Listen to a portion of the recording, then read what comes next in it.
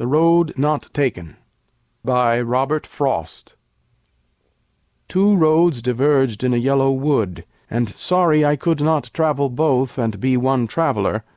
Long I stood and looked down one as far as I could to where it bent in the undergrowth, then took the other, as just as fair, and having perhaps the better claim, because it was grassy and wanted wear.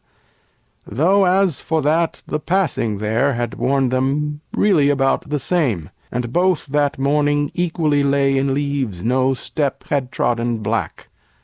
Oh, I kept the first for another day, yet knowing how way leads on to way, I doubted if I should ever come back. I shall be telling this with a sigh somewhere ages and ages hence. Two roads diverged in a wood, and I took the one less traveled by, and that has made all the difference.